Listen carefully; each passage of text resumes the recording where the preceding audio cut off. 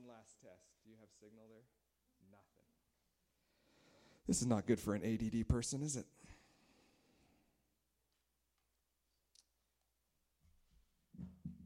Technology is great when it works, eh? Okay, we're going to do our best here. But this is going to be very distracting for me. Maybe not for you. Okay, let's open to Acts. We're going to finish off chapter 1. Today it only took us 3 weeks to finish off one chapter. And there's only, 26 chapters in Acts? So we'll be there real quick. Let me just remind you where we've been. If you're new or if you're visiting, here's what has happened in the book of Acts thus far. As we kind of open the book, we're reminded that Luke wrote 2 different volumes. First is the Gospel of Luke, and the Gospel of Luke is written so that we might, in the words of how Luke writes it for us here at the beginning of Acts, of all that Jesus began to do and to teach. So the implication is what? That he's going to continue to teach and to do. And so Acts is that volume 2 of what is coming. But specifically what Jesus is going to do. And we talked about how sometimes our Bibles have the heading that'll say the Acts of the Apostles. And while that's technically true, is the apostles are not the main character. The main character is the risen Lord Jesus working through the Holy Spirit. And there's good news in that, because when we read all the crazy stuff that's going to happen in Acts, the same power is in you and I if we have submitted our lives to Jesus Christ. The Holy Spirit is at work within us to accomplish his purposes. Now, you might not be called to do the things that Peter and Paul and James and a few others in Acts do, but you're called to something.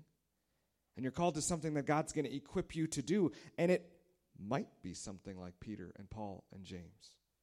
So don't think that what you're going to do in your life is not as valuable as what they do. Is all God's calling us to be is faithful to what he's going to do in and through us. And so let's continue to remember the Holy Spirit is the main character here in the book. And so in the first 12 verses, Jesus is there and then ascends into heaven to give the Holy Spirit, ultimately to accomplish his purposes of creating the church. And we're going to read that in a couple of weeks here. Next week, we're going to look at Pentecost and the coming of the Holy Spirit and what that word Pentecost really even means. And then we're going to look at the church, what it's created for and to do. And I hope that as we study that and as we read that, what it's going to do for you is it's going to fire you up to know that to be part of a church is to be part of one of the greatest possible entities that exist on the earth. It is through God's church that he's going to change the world.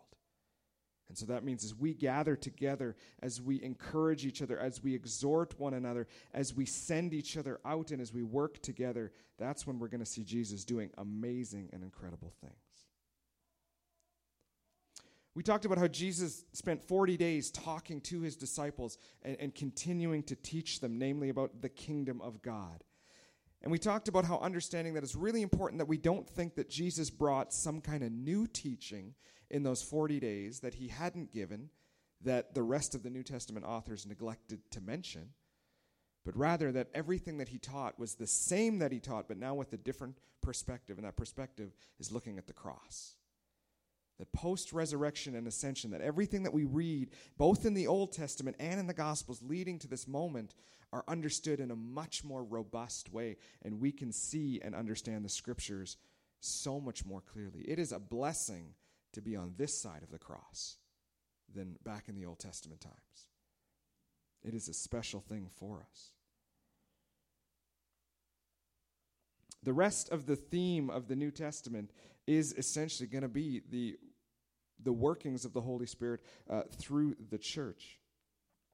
But as I was reminded preparing for a Bible study this last week, is what Acts is going to continue to remind us as well, is that the Holy Spirit has a very specific job in your life and in my life. And it comes from 1 Thessalonians 4 and 1 Thessalonians 5. And so if you were in Bible study this week, you should remember this, young adults. I won't ask you to stand up and say it. It's okay. As there's 2 times that Paul writes in Thessalonians what the will of God is for us. And that's that we be sanctified, that we would become more like Jesus. And then in chapter 5, it talks about some ways in which that sanctification will occur.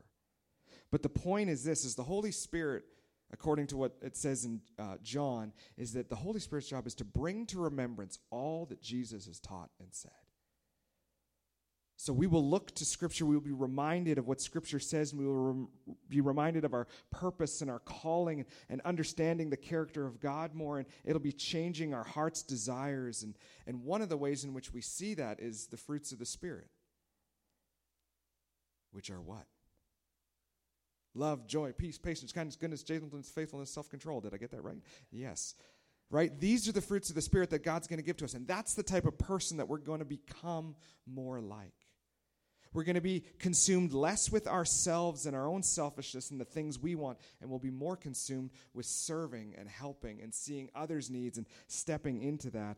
And so I guess a question that we could ask is, how do we know that the Holy Spirit's at work in us? Look at yourself last year. Ask your friends around you, have you noticed a difference in me in the last year or two? And if they say no, I think then that reminds us that, man, we need to submit our lives to the Spirit. And if they do say, you're more patient this year than last year, then you can go, do you know why that is? It's not because I'm trying harder. It's because the Holy Spirit's at work in my life, and we can tell them about Jesus. Jesus then ascends into heaven, and the angels show up as the disciples are kind of looking up into the sky, and they're just in awe of what's happened, and the angels say, what are you doing? Like, get to work. You've been given a mission. Jesus is going to return one day to judge the world, and until that day, which we eagerly await for, is we have a mission and we have purpose, and that's to go and make disciples of all nations, to baptize them and to teach them everything that Jesus has commanded. That is our primary concern. And so that leads us here to verse 12 of chapter 1. So let's read this together. It says, then they returned to Jerusalem. This is speaking of the disciples. Then they returned to Jerusalem from the mount called Olivet, which is near Jerusalem, a Sabbath day's journey away. And when they had entered, they went up to the upper room where they were staying.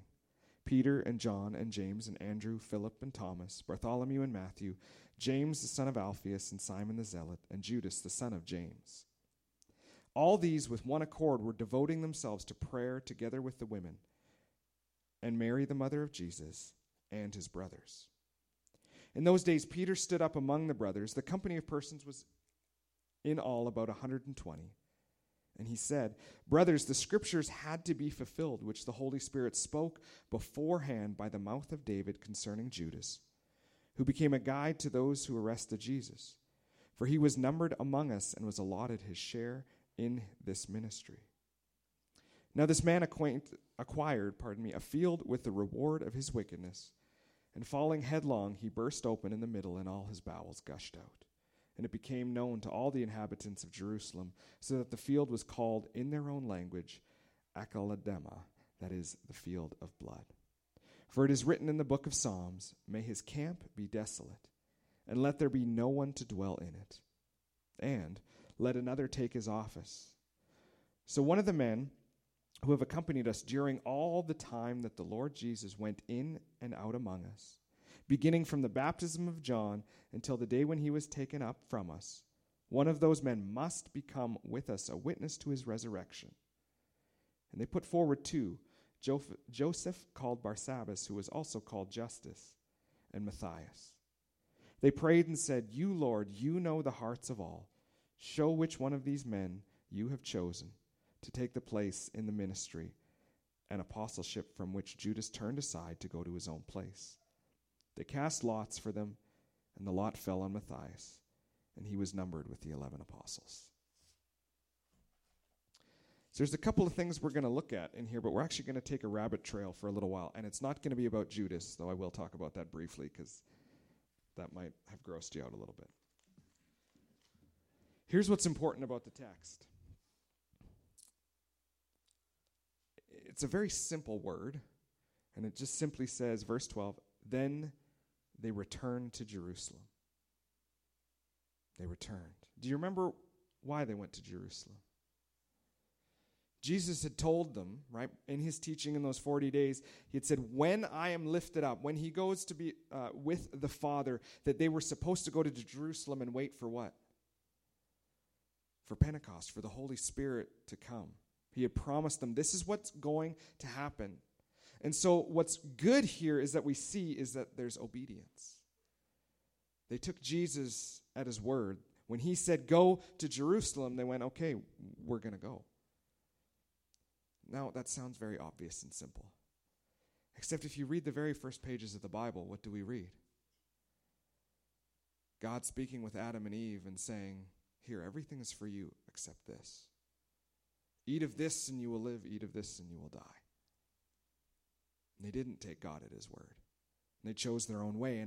And how many times in our own hearts do we not take God at his word? And do we think, man, I think I know that God is at work here, but I'm going to step in because I think my ways would be better. Now, maybe we don't say those words, but our actions often betray us where we say, I don't trust God. I trust me. I don't trust that he's in control. I need to be in control. And so here what we see is a good beginning is they returned to Jerusalem.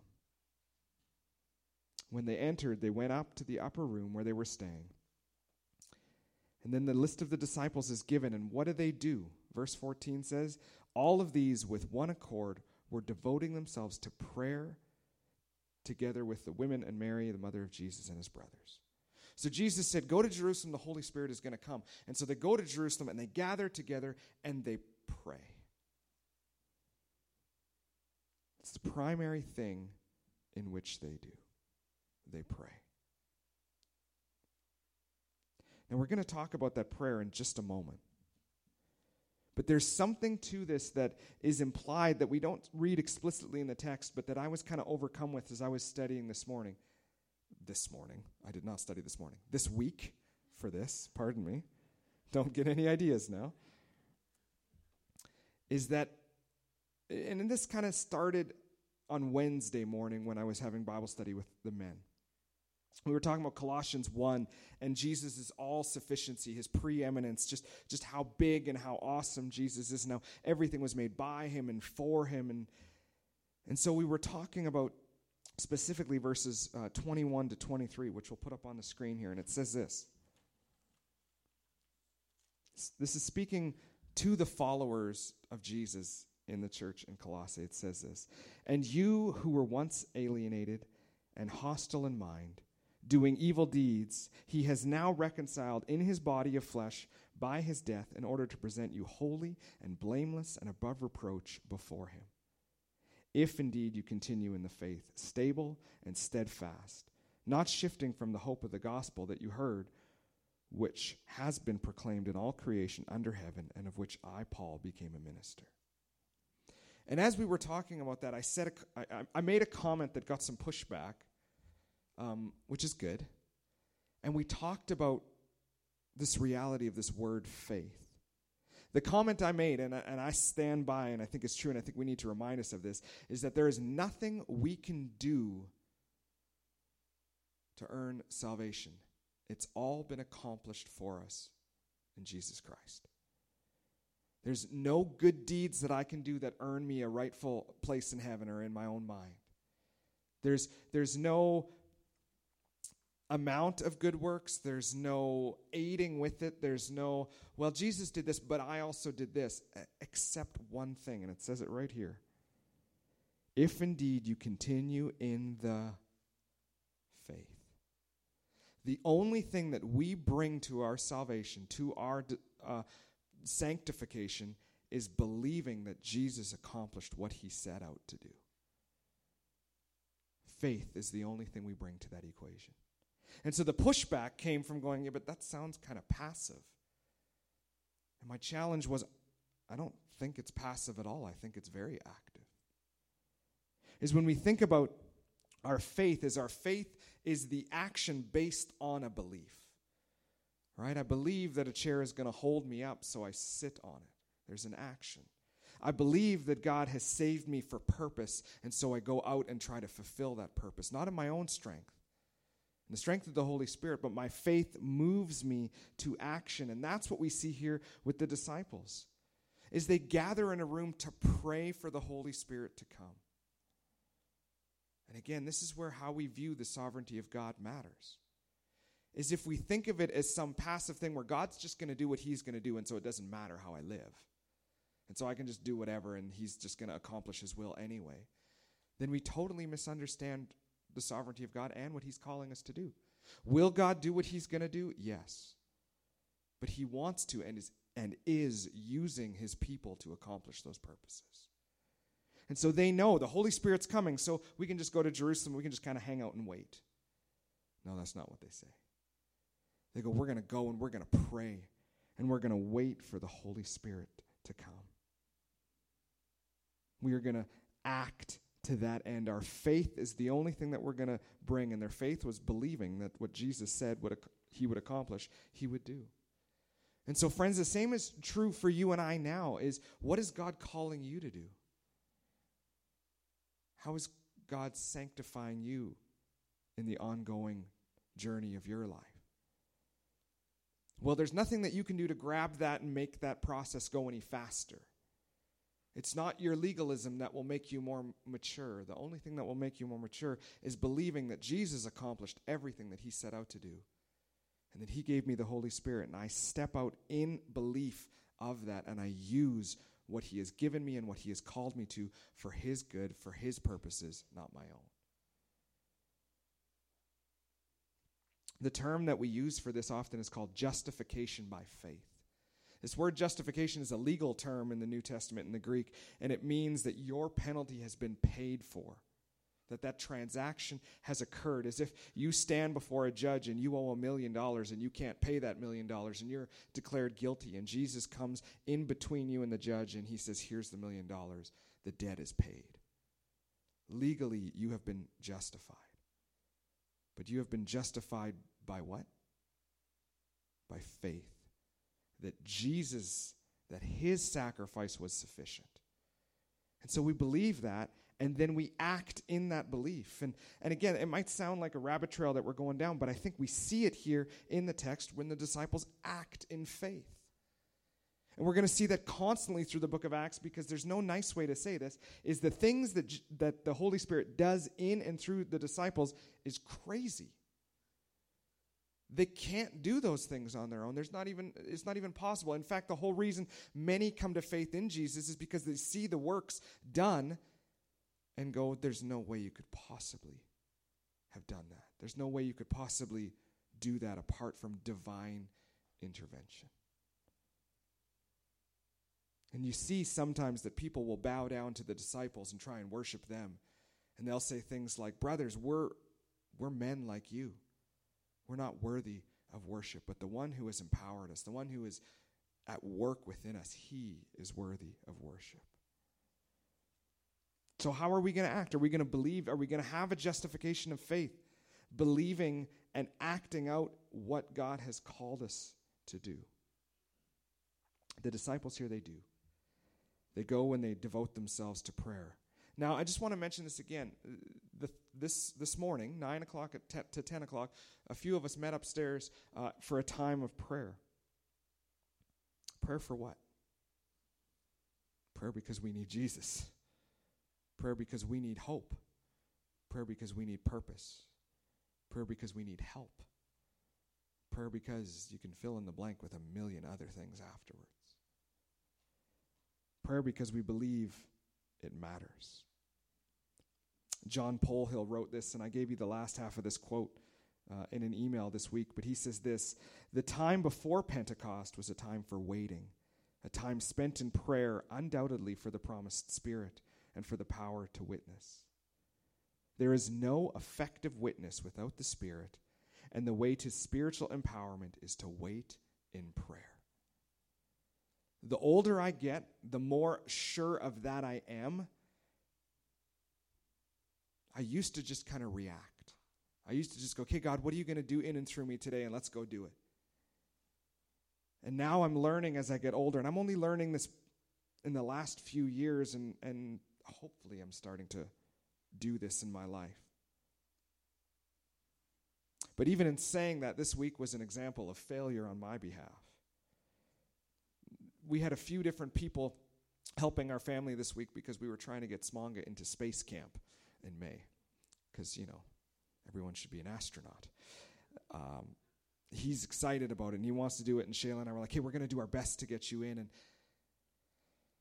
there's no real way except you just log on at 9 o'clock a.m. on Thursday morning and hope that you get in a line fast enough to get in. And so we had like 8 or 10 people kind of helping, and everyone was on 3 different devices. And we were so pumped. And the morning came, and we're all like excited, and we're in this group text, and we're all talking about it. And one person on one of their devices was able to get him in. Every one of us failed. But one came in. And so Shayla and I were super excited. And then I looked at her afterwards. We're up in my office. I looked at her afterwards, and I went, I did not even pray this morning for this. We did not gather as a family in the morning. Now, was God still at work? Yes. Had I prayed lots up to that moment? Yes. But I had forgotten who was in charge. And I thought, we better get online fast so that we can get him in. And then as a very humble and gentle wife rebukes, she said, you didn't? Oh, I did. And I went, okay, Lord, noted. Prayer matters. And I don't just mean that by it changes the circumstance. What it does is it changes our hearts. And the more that I pray to God and ask for the things that he has promised to give me, it's not because I don't believe he's going to. It's because I'm waiting in eager expectation for what he is going to do. And I hope that we had a few people up there with us this morning, and I hope any of them that you ask would say that was a worthwhile and meaningful hour of their life. And so I would encourage you to mark that on your calendar, the third Sunday of every month. Let's have so many people that we can't drag any more chairs in and we have to meet down here. Where we go, God, what are you doing in and through our community? How can we seek you and what you are calling us to do? If we want to be used by the Spirit, we need to pray. So the disciples do that. And then verse 15, we see that not only did they pray, but then there was an act that they had to do. As Peter stands up and he kind of becomes the spokesperson for the apostles through the rest of the letter. And Peter stands up and he says, well, let's read it. Verse 15. Peter stood up among them. I'll deal with that 120 in just a second. But in verse 16 it says what? The scriptures had to be fulfilled. You notice they pray, and then where does his heart and his mind go? To the scriptures of God. Now, real quick, this 120 people, why does Luke mention that in brackets? Well, scholars remind us that in rabbinic tradition, 120 people was the minimum requirement for constituting a local Sanhedrin. So essentially, this is a church service.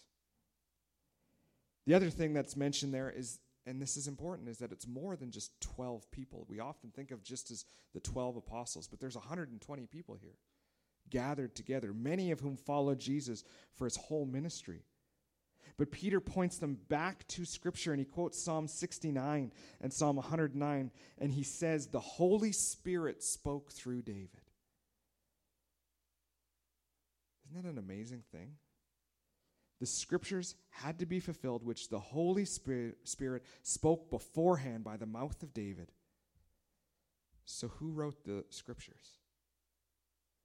The Holy Spirit. Now, he used people to accomplish that purpose, just like he uses us now. But Peter is reminding us here that these are the Holy Spirit's words. They are not our words. And as they were praying, and as Peter recognizes this, he sees these two psalms, and he sees how they're concerning Judas. Now, if you don't know, Judas was one of the 12 followers of Jesus, but he was very greedy. And he was just after money and fame and power. And there's a few times in the New Testament we kind of see that briefly. And then we see that eventually Judas is going to betray Jesus. And for a sum of money, he gives up Jesus. And as soon as Jesus is arrested, he realizes what he has done and that there's no going back from that.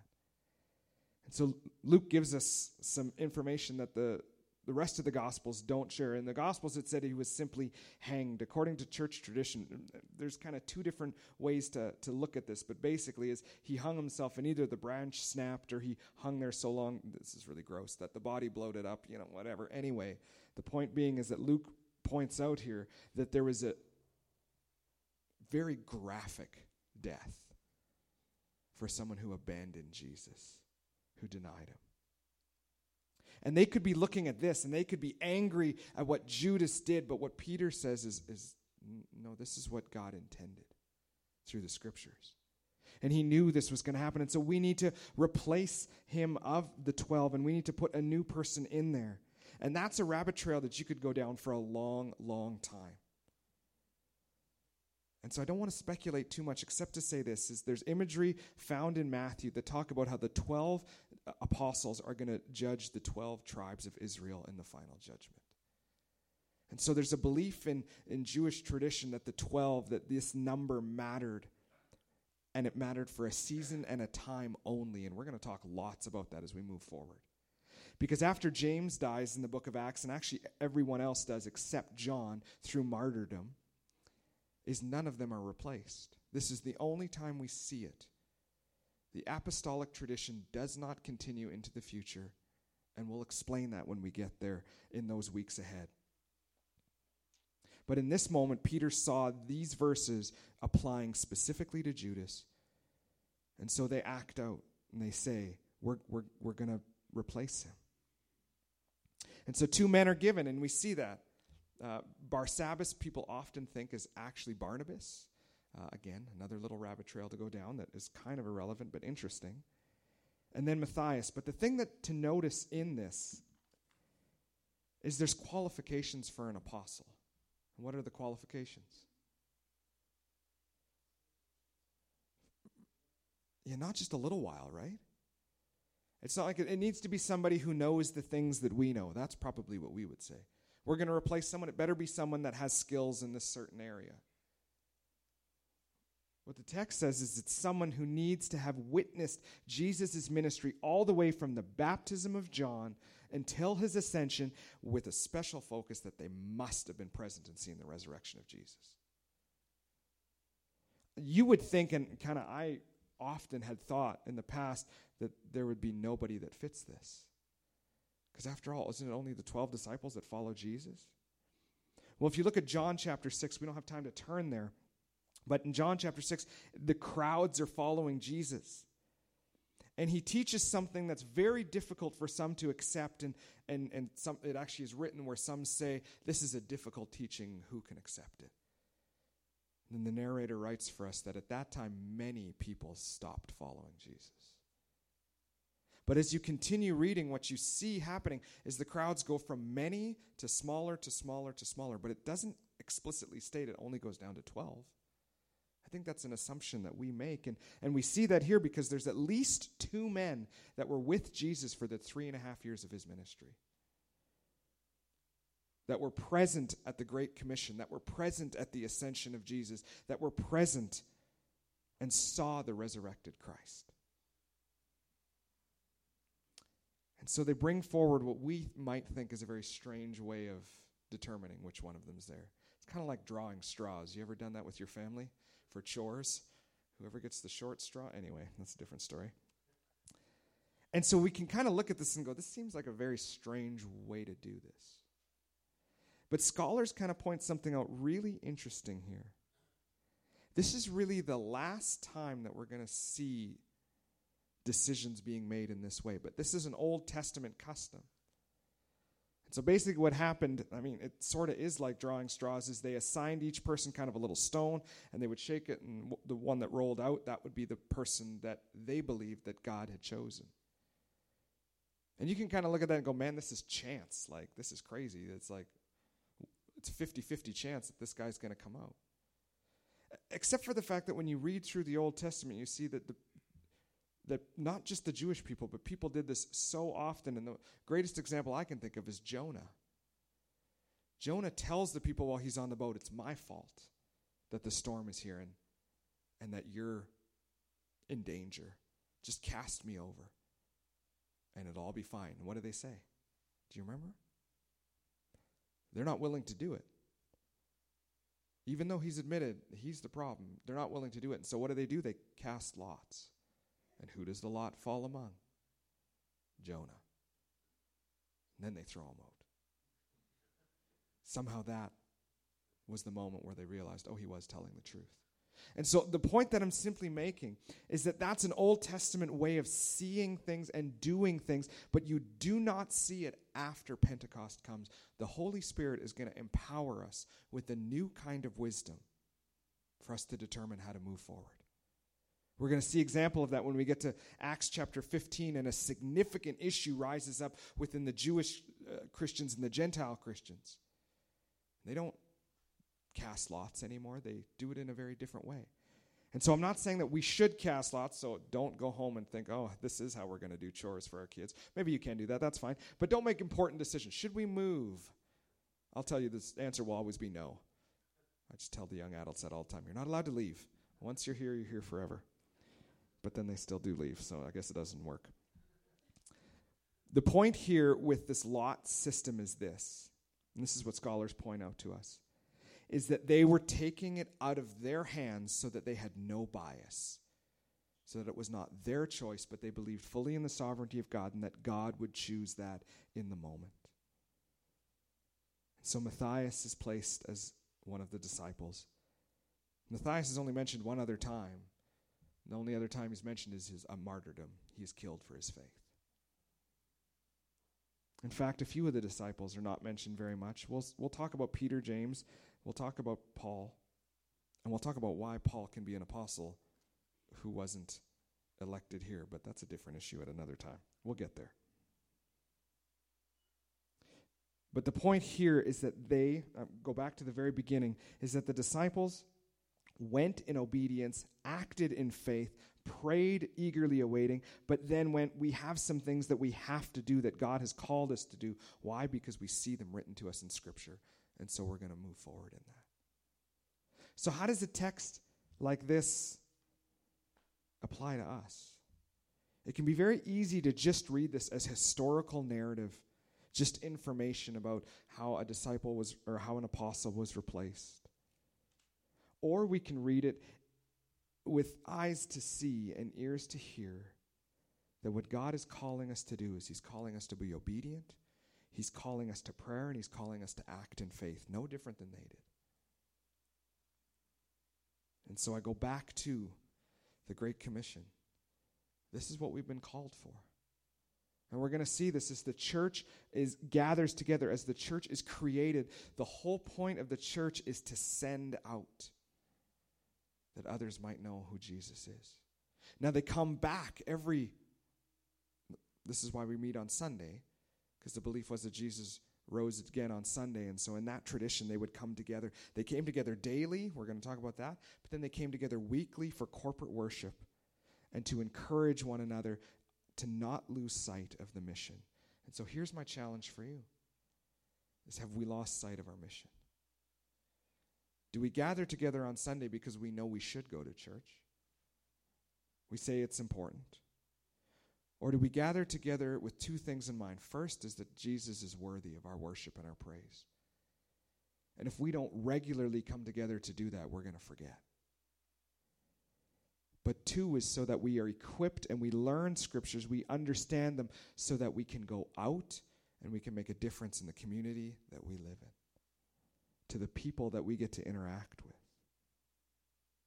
The disciples, the apostles, they're about to change the known world because they acted in faith. I'm convinced God can do the same thing through you and I today. Now, it might look differently. Our world is a pretty small place now compared to then. I've said this before, the nations literally come to us. So all we need to do is step out in faith and say, God, help me to not focus on my job or my career or my finances more than I do you. Help me to remember that ultimately why I'm here is that others would know who Jesus Christ is. Help that to be the most important part of our life. That doesn't mean we can't have jobs or careers or hobbies or other things that we like. Certainly we can, but do any of those things compete with our attention for Jesus? Then we need to reevaluate. Some things maybe we need to throw out completely. Some things maybe we need to reevaluate and put as a lower priority in our life. And I think that's what prayer is going to accomplish. That as we gather together, as we pray together, is we're going to see God more. Our affections are going to be stirred more towards Jesus and less to the things of this world. And God's going to continue to sanctify us through the Holy Spirit in that way. So that's the practical application for us this morning from a text like this. Let's gather. Let's pray. Let's act in faith. And let's not forget the Great Commission. Let's pray. God, as we have read these verses, as we consider them, there's sometimes little details here and there that we can get hung up on and lose sight of the main overarching theme of it. And so this morning, I hope and I pray that our understanding is that you have called us to mission and to purpose. That you have surrounded us with people, whether people that we live with, people that we work with, people that we rub shoulders with on the street, whoever it might be. That you have called us to be your witnesses to those people, that they would know who Jesus is. So may we love people the way that you love us. May we look for opportunities to share with them where our hope comes from. May that become central in all that we do, and may we view where we live or where we work or any of those other details, may we view those under the context of we're a disciple of Christ who are here to make disciples.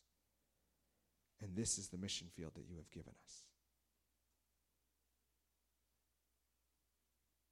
God, as we look forward to Pentecost being talked about in the next text, as we seek to understand the role of the Holy Spirit in our lives, God, I pray for wisdom, for discernment, and for a renewed excitement that we would know that we are loved by the King of the creation and that he made a way for us, namely through Jesus Christ, that we could be with you for all of eternity, but that we could be of purpose and value here on this earth, that you would give us freedom from the power of sin and death, that we might live for you. God, keep these truths at the forefront of our minds this week. Thank you for all that you're doing. We love you. Go with us now.